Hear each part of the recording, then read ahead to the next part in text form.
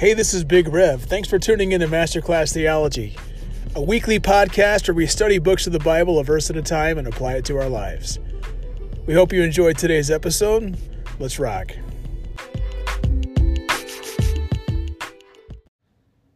Well, welcome to Masterclass Theology. I am Big Rev, and like last week, I've got a special guest with me today, my dear friend, the edgy elder himself. Terry, how's it going? I'm doing well, Joel. How are you? I'm just dandy. And this week, last week, if you missed last week's episode, I highly recommend you go back and listen to our conversation on the character Job. And it was so much fun to do. Those of you who have listened have commented that the edgy elder and I have just great chemistry, and we sure do. And we're dear friends, and it's just a fun conversation. And so today we're going to be, where are we going to be at, Terry? We're going to talk about the Apostle Paul. All right. Well, Terry, let me open us up in a word of prayer, all right, and then we'll journey forward. God, thank you so much for this conversation, for your word that we can open up and study. And we're so grateful, Lord, that you're a faithful God to us. And I'm so thankful for my friend Terry. And we're all so excited where he's going to lead us today. We pray all this in Jesus' name. Amen. Amen. All right, Terry, the floor is yours. Okay, Joel. Well, in the year 2000, two friends and I went to hear a speech given by R.C. Sproul. R.C. Sproul from Orlando, Florida, Ligonier Ministries. And it changed my theology forever. And he pointed me to the Apostle Paul, and he made me angry because he was talking about the reason people are saved. Now, back then I was in food distribution, and there were 15 of us loading our trucks in the morning, and 2 of us are Christians, and 13 were not. And I thought, well, the reason we 2 were Christians was because we were more spiritual or more intelligent, and we chose wisely, and they didn't. I see. And that's what I felt. And Sproul, when I went to see Sproul, he said that wasn't true, Terry. He didn't use my name, but I suspect he was speaking to me, and it made me angry. Wow. Because I thought it was me that turned to Christ, and those others didn't, and they'll be lost, and I'll be saved. You were expecting an attaboy. Yes, I was. Yeah, and in sermons, many sermons, I got a lot of attaboys, but I didn't back then, and he angered me. But I stayed, and I listened to his complete presentation, and he talked about the Apostle Paul, and he turned me towards Romans, the book of Romans, which had a profound effect on my theological thinking. He turned my attention to Romans chapter 9. Oh, I hear that's a controversial chapter, Terry. Yeah, it is. Well, and Sproul is right. He was very famous on holding to election and predestination. Oh, no, those words, Terry. Yeah, nobody likes that, but Sproul did, and I didn't like it until I listened to him. But I was mad at him for maybe a day or 2 afterwards until I read Romans, and I thought, you know what, maybe he's right. So podcast listener, you heard predestination and election. Please stay on the podcast. Don't leave right now. I promise it's going to be good. So I went back to Romans chapter 9, and Paul writes this in verses 6 through 13. Let me see if I can find that here.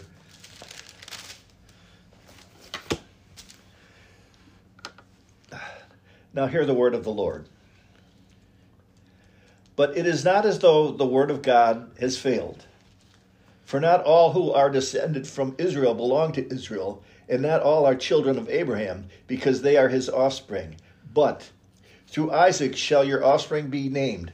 This means that it is not the children of the flesh who are the children of God, but the children of the promise are considered his offspring. For this is what the promise said. About this time next year I will return, and Sarah shall have a son. And not only so, but also when Rebekah had conceived children by one man, one forefather, Isaac, though they were not yet born and had done nothing, either good or bad, in order that God's purpose of election might continue, not because of works, but because of him who calls, she was told, The older will serve the younger, as it is written, Jacob I have loved, but Esau I have hated. Wow. They weren't even born yet. And God said that this is how it's going to be. The older will serve the younger, and Jacob I've loved, and Esau I've hated. And they weren't even born yet. So why is that important? It's important because God is driving this one. Jacob or Esau neither had no choice in this one because they weren't even born yet. You don't make choices when you're not born. Right? So it's not like God saw the two kids as they grew up, and one was a rascal and one was not. And says, well, I like that one. I don't like that one. God did this all before they were even born. That's right. And as you look through the history of these two, they were both rascals. In fact, I think Jacob was more of a rascal than Esau. So Paul goes on, he says, what shall we say then? Is there injustice on God's part? It seems like there is. It seems like it's not fair, doesn't it? Wow. But by no means. For he says to Moses, I will have mercy on whom I will have mercy, and I will have compassion on whom I will have compassion. So then, it depends not on human will or exertion, but on God who has mercy. For the scripture says to Pharaoh, for this very purpose have I raised you up, that I might show my power in you, that my name might be proclaimed in all the earth. So then, he has mercy on whoever he wills, and hardens whoever he wills. So those scriptures indicate that God is driving this. And so when I was loading my truck with these heathens, it wasn't me that made the choice. It was God who was driving all of this. He does it in the life of Jacob and Esau, and he does it in our lives too. And Romans 9 speaks of this. And of course, Paul anticipates the argument. So he says, you will say then, why does he still find fault? For who can resist his will? But who are you, O man, to answer back to God? What will is molded say to the molder, why have you made me thus? Has the potter no right over the clay to make out of the same lump one vessel for honorability and the other for dishonorable use? What if God, desiring to show his wrath, had to make known his power, has endured with much patience vessels of wrath, prepared for destruction, in order to make known the riches of his glory for the vessels of mercy, which he has prepared beforehand for glory. Wow. Even us, whom he has called, not from the Jews only, but also the Gentiles. He indeed says this. Wow. So God's the potter, and we're the clay. So here you were on those loading docks, celebrating the fact that you chose rightly, and others did not choose rightly. That's right. And in fact, was it about you choosing rightly? No, it was about all of us being clay, and God made each one according to his will, not according to our will or according to our behavior, but according to the will of God. So it looks like Romans 9 is telling us that God is the one who is choosing, or to use Paul's terms, electing. Absolutely. God's the one electing, and I guess the question would become to any of our listeners is, well, can you out-choose God? And I don't think Paul would allow that, would he? Not at all. Not at all. God has to choose. God is the main message of this. In fact, I'm finding after Sproul woke me up from my long slumber, he convinced me that God is driving. I'm not driving. The president of the United States is not driving. It doesn't matter who's president. And, I'm interested in politics, and it matters to me, but not to God. He's driving, and he knows where we're going. It almost sounds like, Terry, God has chosen some to be, let's use Paul's terms, predestined for glory, and others to predestined to not glory. How does that work? It almost sounds like God's making a choice there of some going this way and some going that way. He is. And does that...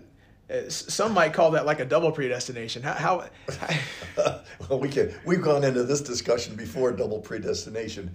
But the fact of the matter is, God chose Moses, and he did not choose Pharaoh. He chose Israel, and he did not choose Assyria. Because God is choosing from the menu. It's like when we go to a restaurant.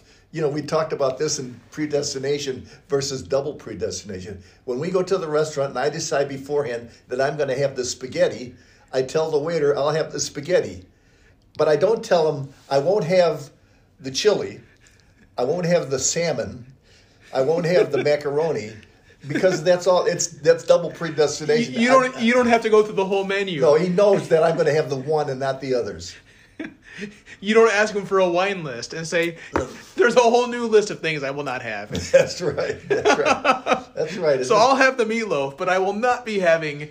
That's hilarious. But this really woke me up. And it really has given me a lot of comfort. Because it's given me a measure of tremendous peace to know that I'm not driving, that I'm not in charge. It's like the Calvinistic... word tulip. Total depravity. Paul talks about this here. We're all depraved. Totally.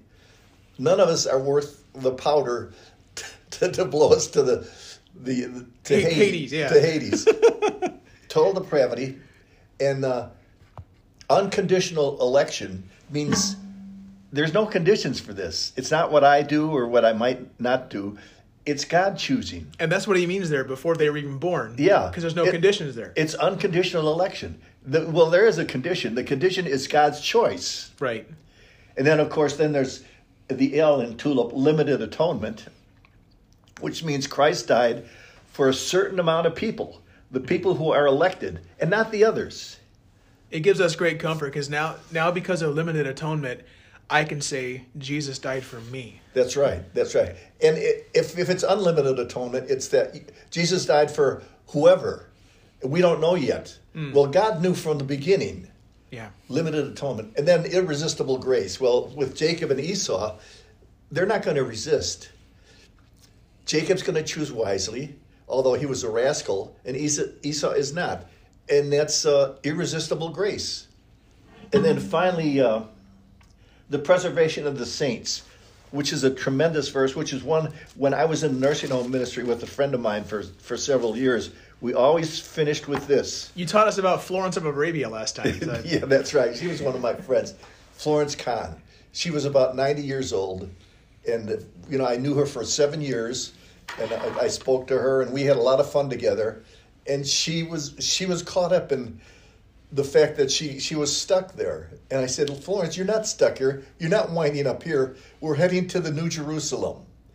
And this earth, we wind up somewhere, but we're heading to the New Jerusalem, the new kingdom. Had God preserved her? I hope so. But that's up to God. It's not up to me. Amen. But anyway, whenever we went to that nursing home, I would always finish my my sermon with this. Romans chapter 8, 37 through 39. I am sure that neither death nor life, nor angels nor rulers, nor things present nor things to come, nor powers, nor height nor depth, nor anything else in all creation will be able to separate us from the love of God in Christ Jesus our Lord. That's preservation of the saints. So we're preserved. We're predestined. We're elected. We're atoned for, and we're preserved. And I like that. That settles it for me. And some people might argue, well, you know what, Terry? Then you're just a puppet. God made you, and this is what you're going to do. And I said, you know what? That ain't bad. I would rather be that than leave it up to me, because sometimes I make bad choices. Right. I mean, I love you, Terry, but I don't want to worship a God that is dependent upon you in any way. Absolutely. My wife will give you a hearty amen to that. I thought about this the other day. I was looking at the two options of God either being all powerful or God waiting for me to decide. Yeah. And I think I would rather worship and follow a God who is a tyrant and who makes all the decisions than the God who's a weakling and can't make any decision. That's right. You don't want a God who's roaming through the halls of heaven hoping for the best. That's not God. Mopping his brow and wondering, is Eve going to eat the apple or not? I just don't know. That's right. God doesn't hope for the best. He knows what's going to happen. In fact, he's the causal agent. of things. And I like that. Yeah, it sounds like God has a plan A, never a plan B. Absolutely. Yeah. You can't imagine God watching Adam and Eve and saying, "Boy, I hope Adam and Eve behaved themselves." He knows whether they're going to or not. And when Lucifer fell, he knew before he created the angels that they would fall, that a third of them would fall. He knew that, and yet he still created them, and he knew there would be a fall in the lives of men, but he still created them. So go back to the loading docks now, Terry. Were you comforted by Romans 9? Absolutely. Because so many people read Romans 9 and they begin to pull their hair out, and they're wondering. That's what I started to do. Okay. I started to do that, but then I thought, well, maybe I better think about this, because Sproul had more seniority than me, and his presentation was really good. In fact, he became my favorite theologian over the years. He's gone on before now, but he was a great guy, and he really opened my eyes. Well, actually, God opened my eyes. It wasn't Sproul, because God is driving. That's right. Yeah, so it's not his fault. But it's been, in fact, I'd like to go to one more scripture here, which really moved me, and that's Ephesians chapter 2. Oh, wow. Now, this one really seals it. Ephesians chapter 2, verses 1 through 11. The Apostle Paul is speaking here. So we're still with Paul. Yeah. All right, good. Okay, now hear the word of the Lord. And you were dead in the trespasses and sins in which you were once walked, following the course of this world, following the prince of the power of the air, the spirit that is now at work in the sons of disobedience, among whom we all once lived in the passions of our flesh, carrying out the desires of the body and the mind, and were by nature children of wrath, like the rest of mankind. But God, the two most important words in this scripture, but God. You might say, he interrupts this. Maybe with the exception of Jesus Christ, maybe the two side-to-side best words in a row in the Bible. Yeah, but God. But God. But God, being rich in mercy, because of the great love with which he loved us, even when we were dead. We were dead. We weren't sick. We were dead in trespasses. Wow. Made us alive together with Christ. It wasn't me. Dead persons don't have to cooperate with God if he's going to make you alive, because you're dead. Your cooperation wouldn't be necessary at all, because dead people can't cooperate. By grace you have been saved and raised up with him and seated us with him in the heavenly places in Christ Jesus, so that in the coming ages he might show the immeasurable riches of the grace and kindness toward us in Christ Jesus. For by grace you have been saved, through him, through faith. And this is not your own doing. It is the gift of God, not a result of works, so that you may not boast. For we are his workmanship, created in Christ Jesus for good works, which God prepared in advance that we should walk in them. Wow. So God is driving it. So that gives me a lot of comfort. I sleep easy now. Although I wasn't sleeping uneasily before that, but this gives me a lot of peace. This tells us, Terry, that when God shows grace, it is always towards the undeserved, because I can't earn it. I can't possibly deserve it. It's not like my life is some kind of cosmic scale where my good deeds are outweighing my bad. Right. No, my good deeds will never be enough. And the moment that I think that I can earn God's grace, it's no longer God's grace. So then I can't earn the salvation. That's right. So God has to do the choosing, and then God has to do the saving, and it's all on God. Absolutely. And it completely dependent upon God. And Terry, with this chapter grew me up in my theology. Chapter 9? No, Ephesians chapter 2. Oh, yeah, I kind of came into the chapter a little bit more on the Arminian free will kind of side. Okay. But then I'm realizing, and my friendship with you has helped me with this, because anytime we talk about predestination or free will, you always go to Romans 9 and always go to Ephesians 2. And I thought about a hospital. And one of my favorite analogies with this is a hospital. Some people think that I'm in the ICU, the intensive care unit, and I'm just about dead. Yeah. My sins have almost finished me off.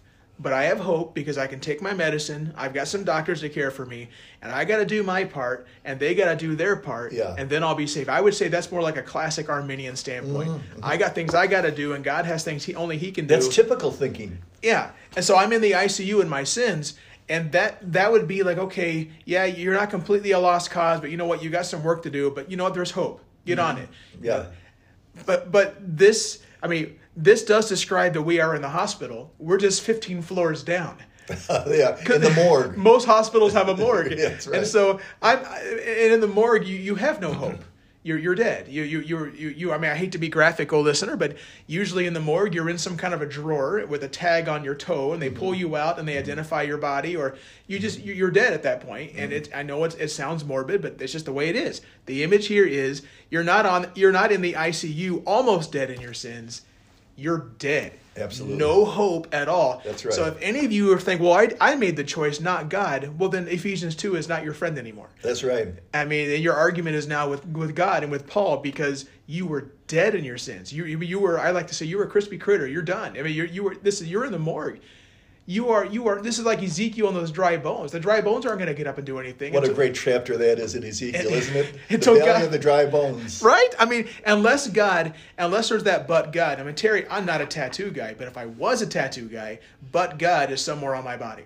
Because those two words have redefined everything. That's right. I'm just saying, this right there is, I would encourage you, listener, be like me in this. This grew me up. This turned me into a Reformed theologian to start thinking more Calvinistically. Like, oh my goodness, that anytime someone's saying free will, well, in the morgue you have no free will.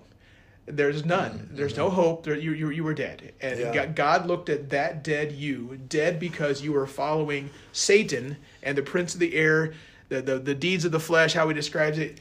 That was you. And God looked at that and said, here's my grace. And at the end of the day, this is the point. Most people would say, well, it's 99% God and 1% me. But the fact of the matter is, if the 1% me doesn't respond, you're lost. You're lost. So, and it's all up to me. And if it was up to me, I'm through. And I don't want to worship the God of the 99 and of the 1 of Terry. No. And I would expect you not to worship the God of the 99 and 1 of Joel. Yeah. Because that means that God's dependent upon me. And we don't want that. At no point is that. This is great stuff, Terry. It is great. I love this. There's nothing better than Ephesians chapter 2. That is, to me, maybe the most powerful chapter of the entire Bible.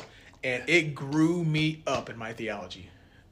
These are big boy theology. When did that wake you up, that but God in Ephesians 2? I would say probably, knowing you, Terry, probably in the early days. During our conversations? I would say in the early days of our conversation. I mean, I came in, I left seminary. I would say this line. I think this goes back to maybe John Wesley or something. They would say, well, you got to understand. They gave me an exit interview, and they said, Joel, you need to know, as you interview at churches, you need to know where you stand on things, because they're going to ask you, where do you stand on the predestination, free will argument? I said, and I was kind of hedging my bets. I said, well, and I think this goes back to John Wesley. Don't quote me, but basically, do it all like it depends upon you, but trust that it all depends on God, kind of thing. And in the middle, there's going to be a balance somewhere, or like a work it like it depends on you, then pray like it all depends on God, something like that. Yeah. And I never was really satisfied with that, but I also was kind of a coward and didn't want to have the conversation. Sure. And talking with you kind of cemented this for me. And you were like, no, Ephesians 2, what are you going to do with that? I'm like, oh, that's a good point. What am I going to do with that? That pretty much describes it all. So I would say my growth as someone who studies theology, well, let's be bold, I'll be a theologian. We talked about that last week. Everyone's a theologian. Job's a theologian. God exists and I'm not God. Well, there you go. Steps 1 and 2. Now you're studying theology. Yeah. All right, so you helped me grow up in this. And so Terry, you ended last week with you increased me, Joel. Well, regarding this, you increased me. You helped me to understand this, and I'm grateful for that. It wasn't me, Joel. It was God. God had that plan. But God increased you. But God. Amen. Sproul talked about this too. He said he had problems with it too. He was a very intelligent guy, and he was Armenian. And there was a professor named John Gerstner. And Sproul listened to him when he was in seminary, and he couldn't stand the guy because he was talking Reformed theology and predestination and election, and Sproul couldn't stand it. But he was driven to Romans chapter 9. And then on his desk, after he listened to Gerster, he wrote a little note to himself. You are commissioned to preach the Word of God, whatever it says, not what you like, but what the Word of God says, because he didn't like it. And then as time went on, he grew to love it. And he loved it as much as any of the other words in the Scripture. I mean, it's very comforting because I know I have times in my life, seasons of my life, where I was a hypocrite. Where I was like, I don't know, why would God continue with me? Why would God put up with me? Why doesn't he just, smite me and be done with it? Absolutely. But I was chosen. I mean, this is something where, and I like even one chapter before, it talks about before the creation of the world. In this Ephesians 1, you were chosen. So, okay, so God has already made this choice. That's right. So if God can choose Jacob and Esau before they were even born, God certainly can choose someone like me. And God knows, God understands, what I'm going to do and not do. And so God's still chosen me. God has, I was dead in my sin. So at some point I hit that theological rock bottom, and God then breathed life. He gave me his grace. And by that very grace, I'm saved. I'm not God, because if I were, I wouldn't be crazy about the roster that I'm dealing with. Because they're all sinners. Amen. They're all depraved. But I'm going to save some, God said. And he does. And he is. And praise God that we can be numbered among those who are saved. And he doesn't have to tell the waiter he's not going to have the spaghetti. No. He's chosen the meatloaf, and it's assumed items 2 through 99 on the menu he will not be ordering. That's right. I've had moments like that. It blew my mind. I was on a cruise ship, and they handed out a menu, and they said, you can order anything you want, and as much of that thing as you want. If you want to order 3 dinners, order 3 dinners. And so a couple times I did. I said, I'll have the fettuccine, and bring me the steak, and you got lobster. I'll order all 3. And but that's not God. God is he's choosing, and he's choosing one, and therefore not choosing others. And that's God's business, and we have no part in that, because otherwise it would not be grace anymore. I used to work for a very generous company, and they used to take us out to dinner every 2 months or so, and we could order whatever we wanted. And I remember I sat next to a guy named Bob Silka, and he would order 2 dinners, sometimes 2.5 dinners. And I remember one time we were eating, and he stood up. I said, why are you standing up? He said, I ate too much, and I got to get the food to digest a little faster, because eating too much. We don't want to eat too much. All we need is the one dinner, and that's the dinner that God provides for us.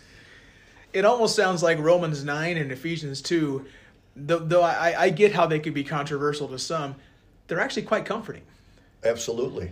Because I'm sure we have some listeners some of our listeners have family members that they've been praying for, and maybe they've shared the gospel with, and they've just been rejected, or they've been told to pound sand, or don't bring this up again. Or, I'm going to go to hell and see all my friends. And I know there's some moms and grandmas out there on their knees pleading and begging for their grandchildren. And what do we do with that? What hope do they have when is it about are those kids, those prodigals that they're praying for, are they forever lost because it's of their decision? I mean, does Romans 9 and Ephesians 2 give those people hope? Because even though they've rejected the gospel again and again? I think the profound thing about this is this, that God has chosen and elected and predestined people. But God also has allowed us to participate in this. You're not making the final choice, but you are participating in this. So that's why we pray for them, and that's why we preach, because it causes us to be a participant in the choosing that God has made. It's as if you're saying, Terry, that we don't know who God has elected. We just know God has elected. That's right. So we keep giving the gospel. So keep praying for your prodigal. Keep praying. Keep stay on your knees praying for that one that and their faith. We don't know. They might still be predestined to. We just don't know that. God says, "I have chosen." But I expect you to participate in this. I mean, Moses was how old when he had the burning bush? I mean, he was 40 years here, 40 years there. I mean, my goodness, God, God is at work, and we trust that God is at work, and keep praying, keep sharing the gospel.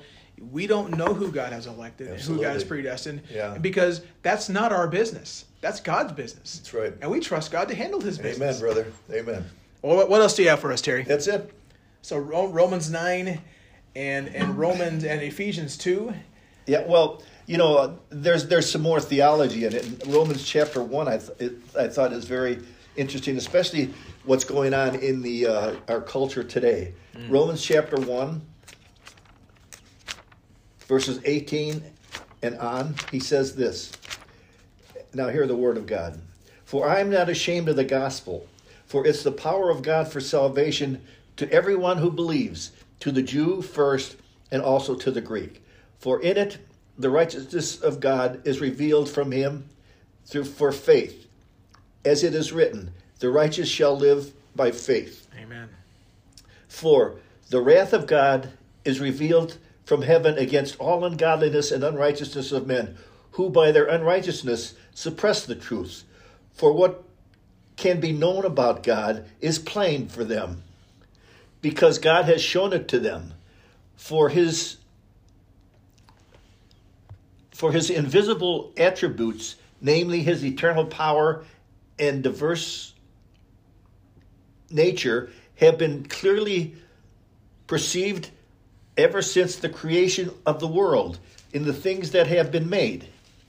For they are without excuse. Wow. For although they knew God, they did not honor him as God or give thanks to him, but they became futile in their thinking, and their foolish hearts were darkened. Claiming to be wise, they became foolish and exchanged the glory of the immortal God for images resembling mortal man and animals and other things.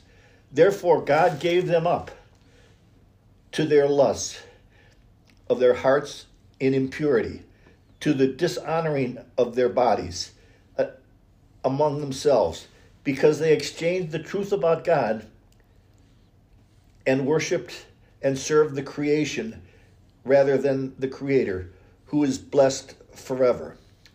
For this reason God gave them up to dishonorable passions. For their women exchanged natural relations for those that are contrary to nature, and men likewise gave up natural relations with women and were consumed with passions for one another, men committing shameless acts with men and receiving in themselves the penalty for their error. And since they did not see it fit to acknowledge God, God gave them up to a debased mind to do what ought not to be done.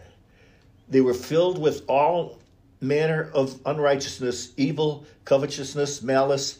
They are full of envy, murder, strife, deceit, and maliciousness.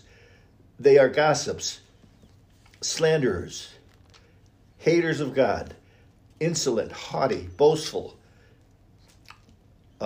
imitators of evil, disobedient to parents, foolish, faithless, heartless, and ruthless. Though they know God and his decrees, that those who practice such things deserve to die. They not only do them, but give approval to those who practice them. Quite a list there, Terry. Yeah, it is. So there's the fact of the matter is, Paul says in Romans chapter 1, there's no excuse not to believe in God because of creation. God speaks to people not only through his written word, which is not exposed to everybody, but through creation. You can't say it just happened, because nothing just happened. Nothing. It also sounds like, Terry, what you just read there. And by the way, I hope just hearing Terry, you're a few years older than me. Just there's something about hearing someone who's older than you read God's word. It should stir your heart, and it definitely does me. But anyway, Paul answers the question about, well, what does God do for those he's not predestined? It sounds like he's chosen to breathe that life, to go back to the Ephesians 2 image, the ones who were dead in the morgue. He's chosen to give that grace to some, and to others, well, it's almost like he's doing nothing, and he's just giving them up to their own desires. Yeah, let them go on their own. Yeah. And see what happens. So he's choosing to intervene in the ones he's saved. And he's also, by definition, choosing not to intervene in others. And we don't know why God's done that. No. But that's God's business. Yeah, it is. Because if it's our business, and it's all nebulous. I mean, this is God's business. Yeah. And so he just gave them up to these desires. And so we see that in our culture. Our culture is, and culture from time immemorial has always been about desire. Even the original with Cain.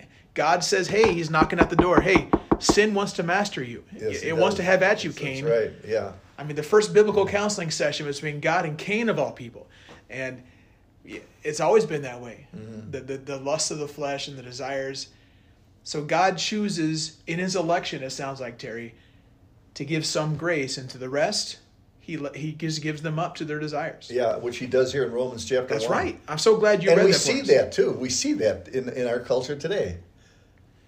So landing the plane here, Terry, you walked us through the basics of divine election, predestination, the idea of you were dead in your sins, pivotal salvation theology. How are we landing the plane? What's something you want our listeners to take home? What's some hope they can have? Well, understand this. All of us understand that we're holding tough cards as human beings. We're fallen. But the fact of the matter is, God has called some out for glory. And the ones he's called, they're going to make it. I mean, God preserves us. So understand this. It's not up to you. It's up to God.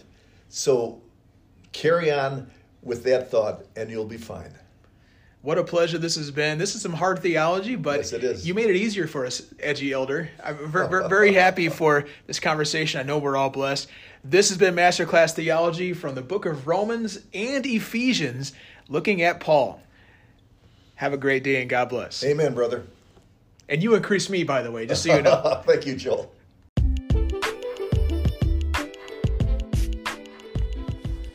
This has been Masterclass Theology.